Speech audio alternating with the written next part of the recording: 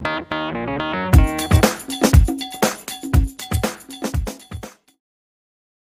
morning everyone, and welcome to the first edition of Game Changer Conversations. In this, the inaugural edition of Game Changer Conversations, we have with us Mr. Sri Krishna Sridhar Murthy, founder and CEO of Sattva Consulting.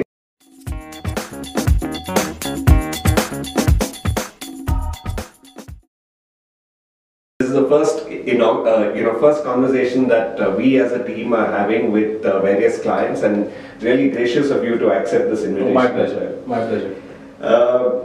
So just a very quick round of introduction. So Krishna is a BITS Pilani graduate and an INSEAD School of Business graduate. He is a computer science engineer and co-founded Sattva in 2009 after having done stints with Dell as well. So Krishna, just perhaps you could add to that with a slightly more detailed description of yourself and Sattva as well for the benefit of our viewers. Got it. So I graduated from Pilani in 2002, computer science, and like most Indians at that time, IT and tech were things we were doing. Worked for Dell for about 5 years, but that was the time I also got very deeply involved in the non-profit ecosystem, in the CSR part of Dell, and that got me exposed to a lot of the work that non-profits were doing. People like Dream a Dream, Janagraha, Makkala Jagriti, and some of these guys. And that exposure kind of got me thinking whether these were some of the problems that I wanted to be involved in kind of solving. From there on, decided to go to INSEAD to understand much more about how the world works, because as an engineer, you understand in a very limited way. And then INSEAD gave me that kind of understanding of economics and social innovation and how just business works. And from there on, decided to consolidate a lot of my learning into creating Sattva. And when we started Sattva, the primary focus was to see how we can do impact at scale, because my learning from working with non-profits till then was primarily that we were looking to solve problems on the ground in smaller scale, but how do we take it to kind of larger scale, and execution was always a key challenge in non-profits, which Dell was very, very good at. So I was really trying to bring that learning and say, can we impact at scale? And that's really how Sattva was born with my other co-founders. And today, we're a growing consulting and solutions firm in the impact space, working across India and other parts of the world, and really focused on still the same objective of how do we create impact at scale.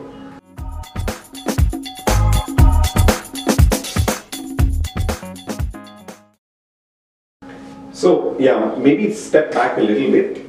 2009 was when Sattva was started. Yeah. And at that particular point in time, I don't know if there was too much of a conversation in India on creating an impact ecosystem. I don't even think we had too many impact investors at that point in time. The SKS story had not yet played out the way it did eventually. Yeah.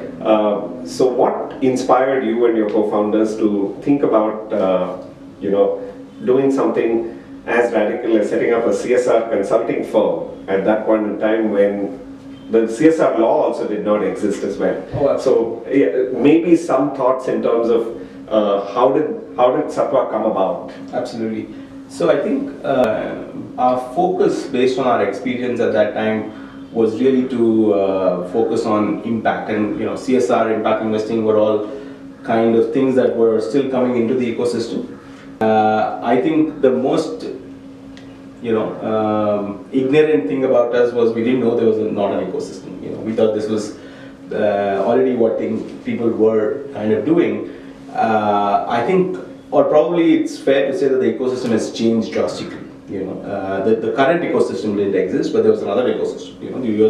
You had the World Banks, the DFIDs, the USAIDs, right. Multilateral organizations, aid agencies. They've been around, and they had created these non-profit ecosystems which were doing some good work at that time. So some of our first customers were some Dutch funders, the World Bank, kind of people.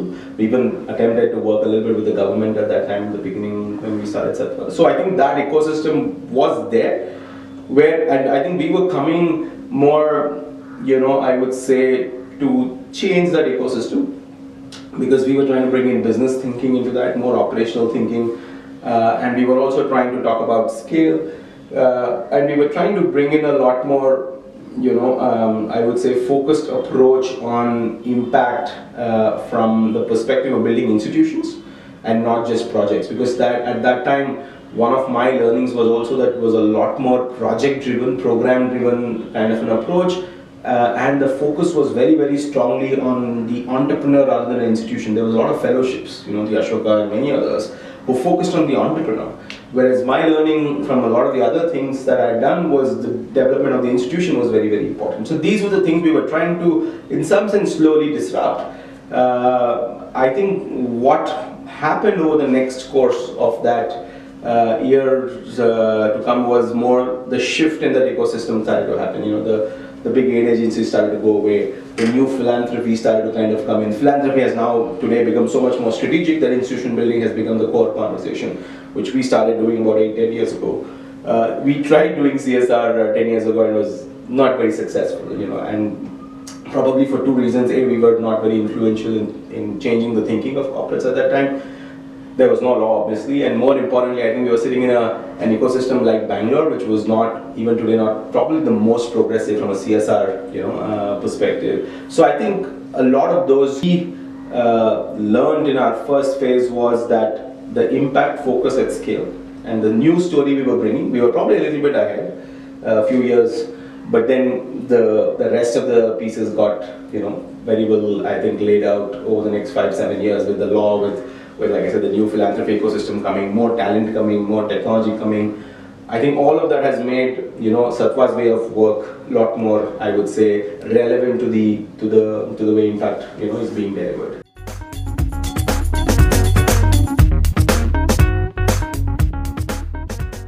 Sattva in Sanskrit means true essence and consciousness. Can you throw some light on how you came to choose this name for your organization, and how does it relate to CSR? So I think for us, in some sense, the meaning of Sattva was more equilibrium, a balance. That's the interpretation with which we kind of entered, or chose the name. Interestingly, pre-Sattva, there was also a small non-profit that I had set up with a few other people, where we were doing more, we were still running the magazine, and also we were doing more non-profit consulting for some of the organizations in Bangalore. And, the magazine's name was Sattva at that time. When we started the company, I think the lack of creativity of all the founders, we couldn't come up with another name which was better than Sattva. And one of our mentors, who you know very well, he suggested that, hey, your magazine you can always rename. I think this is a great name for the work that you guys are envisioning to do, so why don't you kind of move the name here? And that's kind of how the original name of Sattva kind of moved into, to the company. I think the fact that, and today if you look at, from our work to our logo to everything else, we are very focused on balance. It's really the balance between society and profit, balance between business and social, balance between your personal aspiration and ambition to, at the same time, your the work that you have to do from an impact point of view. You have doing well and doing good. There needs to be a balance. So we've continued with that interpretation of being balanced about your approach in everything that you do. Obviously, it's not all social. It can't be all business. It can't be, again, all non-profit, all for-profit, and it can't be all work and no time for yourself. So all of those, I feel, is really something where we're trying to find the middle path in some sense, where we hope the actual direction we take is impact, but how we do it is in a balanced kind of a way.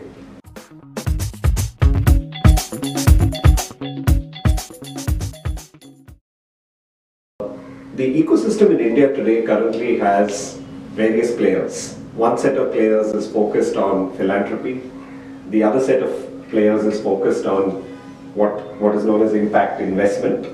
And there are other players who are for-profit players but incidentally also create impact. You've now been through the journey as a CSR consulting firm for 10 years. And the first 5 years there was no law that really actually mandated corporates to apportion a certain percentage of their profits for CSR initiatives. The next 5 years we've actually seen it. I think we'll start with some basics. Was there a requirement for law to mandate CSR to be undertaken by companies? Did companies need to be told by law that this is something you need to do? And how has actually, having seen the last 5 years, how has the law shaped corporate behavior in this country? As a consultant, you're at a vantage point in actually seeing how corporates have reacted to this legislation. So it'll be interesting to get your thoughts on that. Oh, absolutely. So I think, so there was a lot of philanthropic capital over the last 20-30 years that came into India, but came through aid agencies, right? So, and those obviously came from businesses, you know, from those countries, which were paying taxes, which eventually became aid money for other countries to kind of work on. But the money getting generated through business got channeled through different sources into countries that needed, you know, capital from a philanthropic point of view. I think the shift that India was kind of beginning to make was we were more, I mean, we very clearly became a fast-growing economy, you know, over the last 20 years. We probably have the fastest growing number of millionaires and billionaires, you know, as an ecosystem. So with all of that, and obviously the corporate sector and the markets booming, you know, the money that was kind of actually generated from the businesses here, but probably more relevant, you know, for that to be kind of used, you know, in the Indian context.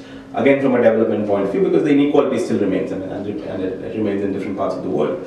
So I think the law was, I believe, a very, very good enabler in getting the corporates into the dialogue of development and nation building, because I think it's important for the markets. And if I take a very pure market point of view, a better Jharkhand or a better Chhattisgarh is good for everybody, you know. And I think investing in development of a UP, Bihar, or the Northeast, or parts of Karnataka which are still, you know, kind of being left behind, I think is a good market, right? And so even from a fundamental principle of market, I think it makes a lot of sense for some part of corporate resources. You know, it could be knowledge, it could be, you know, money, it could be expertise to actually be poured into development, you know, of the nation and the ecosystem. And I think that the fact that the law enabled it, I think was great. I believe it's not like that nobody was doing it. Obviously people were doing it, and there are some great examples of how CSR was done before the law. I think the law actually learned from those examples to actually, you know, kind of create the law. But has the law actually accelerated the participation of corporate? Yes, for sure, right? I think there's no question about it. So I think the law was, was an interesting add to the mix. You know, I don't think I would go to the extent of saying it is a must to have the law, but I think it kind of gave a nice, you know, twist to the story in terms of how more the corporate could participate and opening up the imagination of the corporate. I think what it also did was till then a lot of the CSR was anecdotal and not measured very deeply. You know, people would talk about it, tell you stories about what they're doing, but today it's much more measurable. We know exactly where the monies are going, how much money is going, which kind of sectors it's going, how is it complementing with some of the government policies. So all of that data is now, you know, that much better participation and partnerships have started to emerge because there's more data, it's more structured. So I think the law in that sense has done its job. In terms of the reaction, we ourselves were actually very, I would say, to start off, very cynical about, you know, the law. We actually were so deeply in the impact space with all the philanthropic and the non-profit ecosystem that we said, I think the future of business being sustainable and shared value is probably the right direction for business to go to, rather than a 2%, you know, share of profit. But I think obviously that's a much longer journey for corporates to make in terms of the shared value part of it. But when we were actually also slow in reacting to the law, because again, I think we were sitting in Bangalore where not so much of conversation actually happened. Most of it happened in Bombay and Delhi. But what I learned when I went out and met a lot of the corporates and CSR heads was that everybody had the right intent and now they had the resources, you know, to kind of do it. And the fact that this was made a board mandate made us such a big difference, because it now was seen as a function which had a lot more responsibility in many ways. And I think that made it a big shift. And today we see most of the progressive corporates evolving very, very strongly. We are, at least personally, I'm in at least 8 to 10 conversations right now where boards of organizations are talking about, redefining the CSR to role. And this I'm saying in the last 3 months. So that's the level of thinking. So people are not just writing checks, they're saying, how do I create CSR to be a strategic advantage for my company? And how do I also create impact with it, right? I mean, I think that's today a good conversation to have. Still a long, long way to go, but I would say it's the reaction and the start has been the right direction. So you do believe, obviously, that the law has played a positive enabling role in that sense.